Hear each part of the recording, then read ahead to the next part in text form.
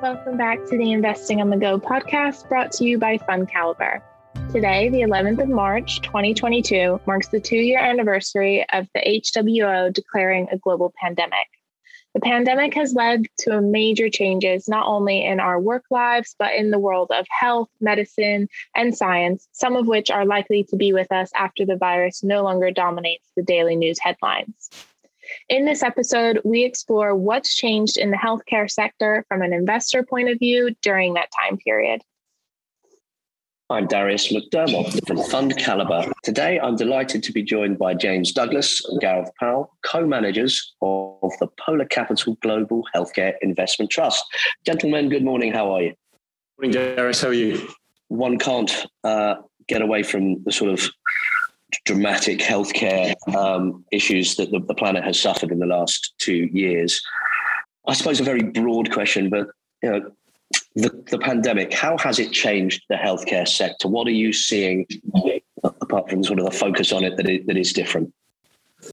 Yeah, I'll take that, Gareth. It's James. I mean, it's been an extraordinary period of time, as I'm sure everyone can appreciate, but we actually think that the COVID-19 pandemic has been a genuine catalyst for positive change in the healthcare industry. And I think there's probably 3 areas worth mentioning. So firstly, this idea that the delivery of healthcare is being disrupted. And what do we mean by that? Essentially, we believe there has been and will continue to be an acceleration of shifting patient volumes away from hospitals to lower cost settings such as surgery day centres and the home. And that's clearly a benefit, not just to patients, but also those who are paying the bills. So that's one area. Second area would be prevention. I hope most people appreciate the potential value of a safe and effective vaccine. But actually, we're also referring to a rapid acceleration in diagnostics infrastructure. And that really could lead to broader testing menus and greater adoption of diagnostics. And that's potentially important because if you can get a patient diagnosed early, you can get them on the right treatment path, then you can potentially drive better outcomes for the patient and hopefully some economic savings for the healthcare systems. And then finally, another area that has accelerated is outsourcing. And this is accelerated in areas like clinical trials and contract manufacturing. So you may be a company like a pharmaceutical company, for example. You want to outsource non-core activities, retain financial flexibility. And 2 areas that we believe that has happened and we think will be durable is both clinical trials and the outsourcing of things like contract manufacturing and manufacturing devices. And so those we think have really accelerated in the last 18 to 24 months. And importantly, as I mentioned before, we don't think they're short-lived and we think they could deliver durable medium-term growth. So another fairly well-discussed fallout, if you like, has been the sort of shares that have done well in COVID and the shares that have then gone on, maybe in some instances, to do badly. We're recording on a certain platform today called Zoom, and they've had their ups and their downs, like Peloton, and the biotech sector and healthcare sector, I suppose, has been the same. Moderna, obviously one of the vaccine suppliers, has fallen around 70% from its peak, and Teladoc by a similar amount. Does this look like some of those healthcare winners are durable, or that they're giving up maybe some excess returns over a short period of time? Yeah, hi, Darius. It's a really good question. And, obviously we're looking at how far these things have fallen and, you sort of think whether they're worth looking at. We're clearly following them. They got to pretty incredible valuations. So Moderna at its high, was near $200 billion in market cap. And that was bigger than AstraZeneca and Sanofi at the time. So it was quite remarkable. And Teladoc similarly got put on a very high multiple. So we almost feel like the sort of COVID winners, if there is such a thing, I don't know if that's a great way of saying it, but in inverted commas, they did get very expensive. You saw a lot of flows into those type of stocks. You highlight Zoom, obviously Peloton, There's lots of things you can think of. And then, sort of rightly, they've come down a lot. I think, if you look at the typical price behavior when you've had a bubble, you get these stocks. If you look back on multiple cycles, they fall a long way. You have sort of strong bounces along that decline. And then over a period of time, the stocks really don't do very much. So, people tend to call it a consolidation, and this can go on for years. But we think, underlying there's value ultimately in Moderna with its mRNA technology, and, Teladoc has achieved a lot with its telemedicine access. But, I guess, similarly following the collapse of a bubble, you would expect a similar period of consolidation here. And then, the opportunities might get more exciting again after a period of time. Yeah. Another word which we can't escape as we sit here in early March 2022 is inflation. I know you guys have attended the recent JP Morgan Healthcare Conference. Are there any subsectors that benefit from these high inflation within your sort of overall healthcare remit? And what have you been hearing from companies about their supply chain issues? Are they improving now as we sit here today? Yeah, so what we have learned is not all companies are created equal, and they've all got different challenges and different levels of vertical integration. But I would say on the cautious side, the medical device subsector has seen a bit of pressure, particularly how they're talking about forward-looking margins. And that's coming in areas such as electronic components. So we all know there's a semiconductor shortage, things like resins and steel, and actually freight costs, just physically shipping their products around. So that has been a bit of a challenge. The other challenge we have seen is on the wage inflation side. And that's particularly pertinent in areas like hospitals and services, where obviously you need a high level of staffing to look after patients. So that has been a challenge. We think it's been exaggerated by COVID. So hopefully, if we go beyond pandemic and move to more endemic, some of those pressures should ease.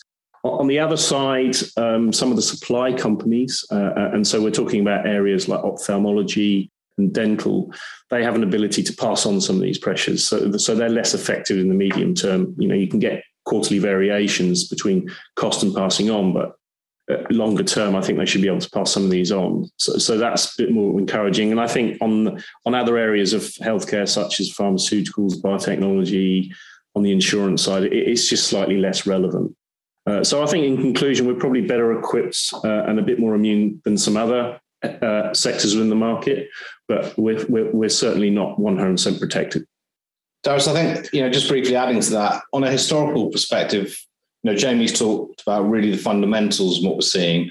From a historical perspective with healthcare stocks, when inflation is increasing, it tends to struggle as a source of funds for things like energy, as you'd expect.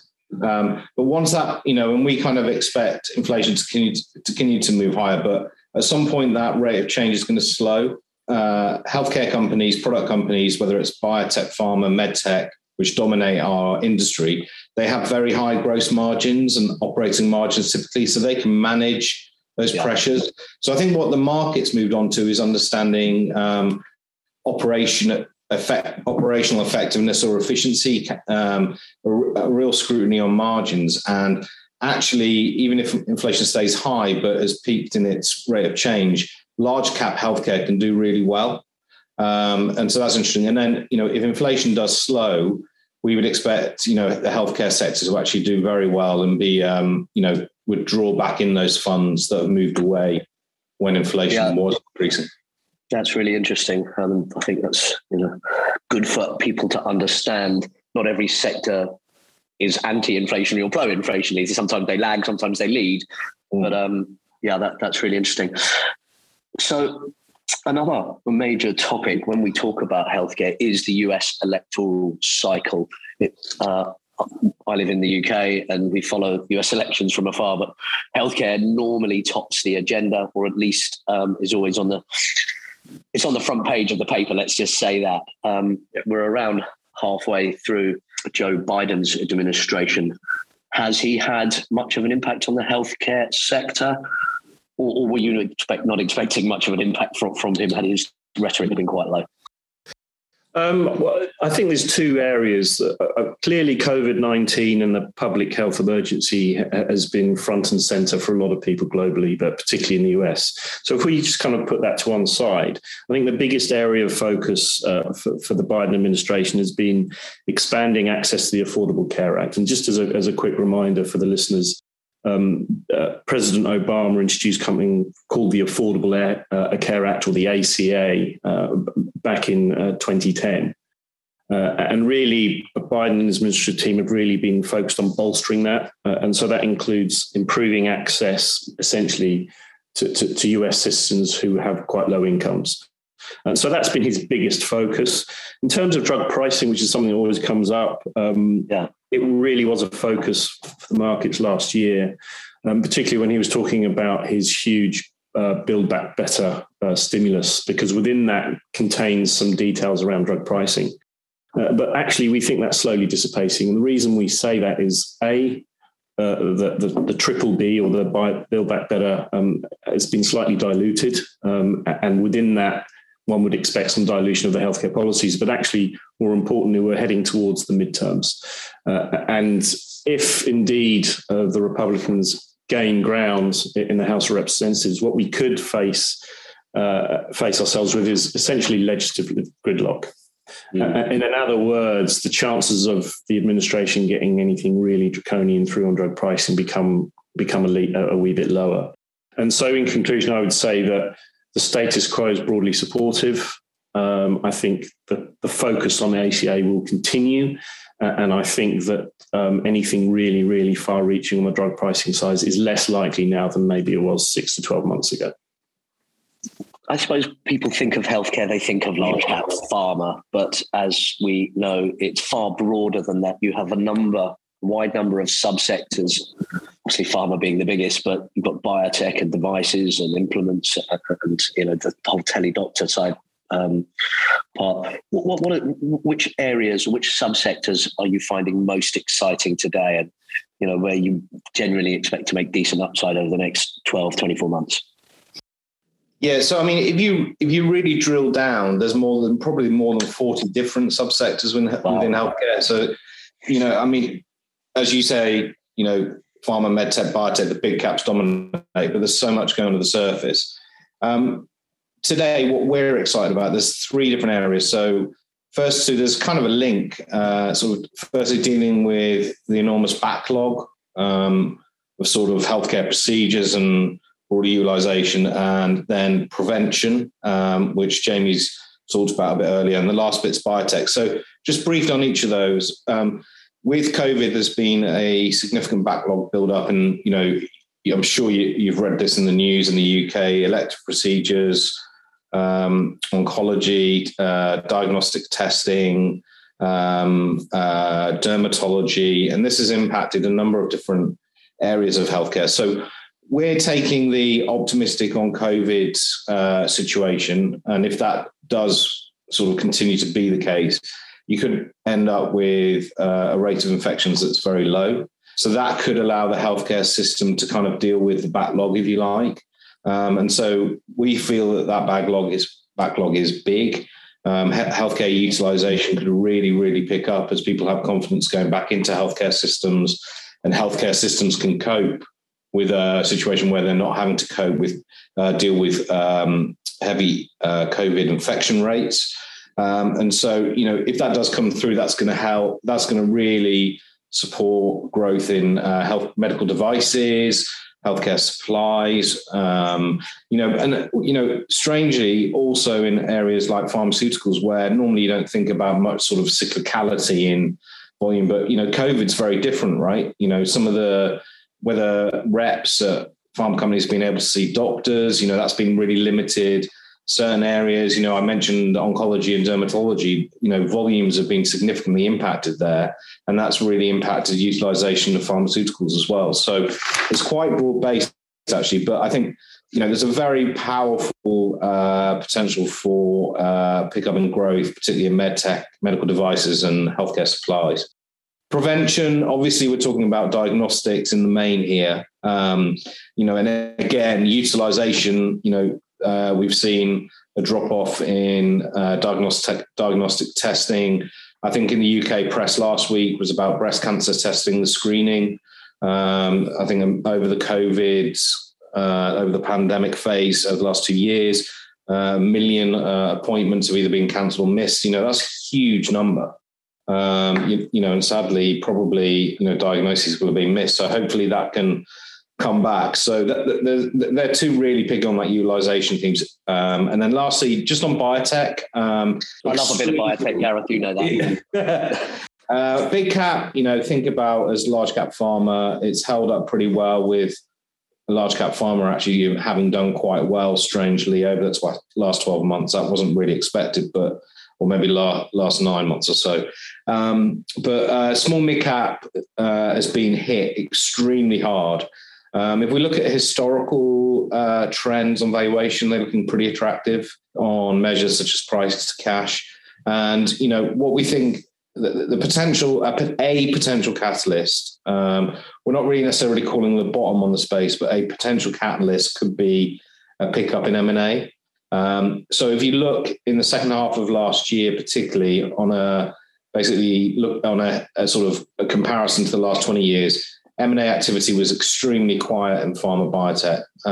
We think there are a number of reasons. I won't elaborate on that, but the point is, we think the big guys, so the big pharma companies, the big biotechs, if you look at most recent reporting, management teams of those big companies have been actively saying they've noted the big pullback in the biotech sector, and they're looking at opportunities to consolidate companies and assets for their own pipelines. And so that could be a catalyst to help out here because, the group is, we've been investing in biotech for over 20 years, and the group is definitely in the out of favor camp in line with other periods where that's been the case. So that is, I think, interesting as a kind of an anecdote, if you like.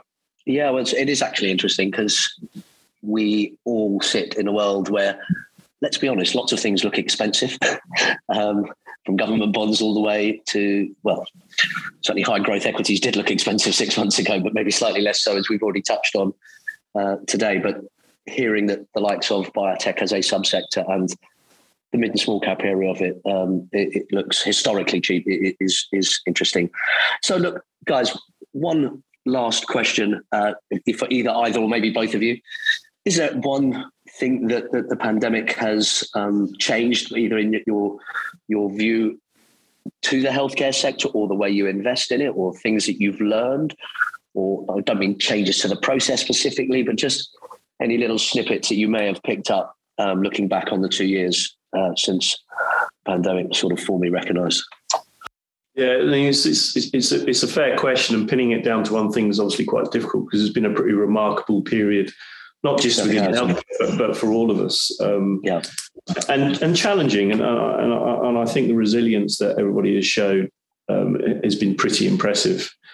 From a healthcare perspective, I mean, I think the one word I would maybe focus on is innovation. To get the DNA of the virus in early 2020, and then to have an emergency approval for the vaccine within a 12-month period is pretty remarkable. Yeah. And actually, the other really impressive thing I think is the coordination and mobilization of resources. Cooperation between corporates and regulatory authorities.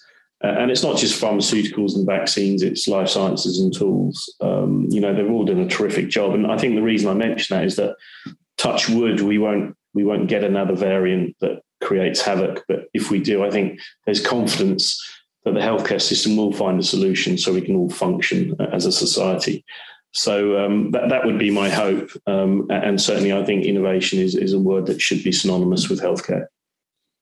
Yeah, and Darius, I mean, I just totally agree. I mean, I can't think of anything else, in the last 2 years or 12 months. I think the speed is, just remarkable. You think about traditionally, if you start from scratch, a vaccine, you've got a 6% chance of success and it takes 10 years. Yeah. You know what? This started from scratch, kind of, and it took 9 months, to get a vaccine, I think, sort of into people. So it's just incredible. And I mean, thankfully, we've got brought up and building more significant access to COVID vaccines. James, Gareth, thank you so much for talking us through a sector and global healthcare is a broad sector, but it must have been a fascinating time. And just your finishing answer there about the speed of getting that vaccine built, tested and approved and then delivered has been absolutely phenomenal. It's been an interesting time for investors around the globe, at least not those in the healthcare space. The managers of the Polar Capital Global Healthcare Trust have been investing in this space for over a decade. This is a unique trust investing in a very specialist part of the stock market. The trust invests in healthcare stocks from around the globe. These companies will predominantly come from 4 subsectors: pharmaceuticals, biotechnology, medical technology, and healthcare services. To learn more about the Polar Capital Global Healthcare Trust, visit fundcaliber.com, and don't forget to subscribe to the Investing on the Go podcast, available wherever you get your podcasts. Please remember, we've been discussing individual companies to bring investing to life for you. It's not a recommendation to buy or sell. The fund may or may not still hold these companies at the time of listening. Elite ratings are based on FundCaliber's research methodology and are the opinion of FundCaliber's research team only.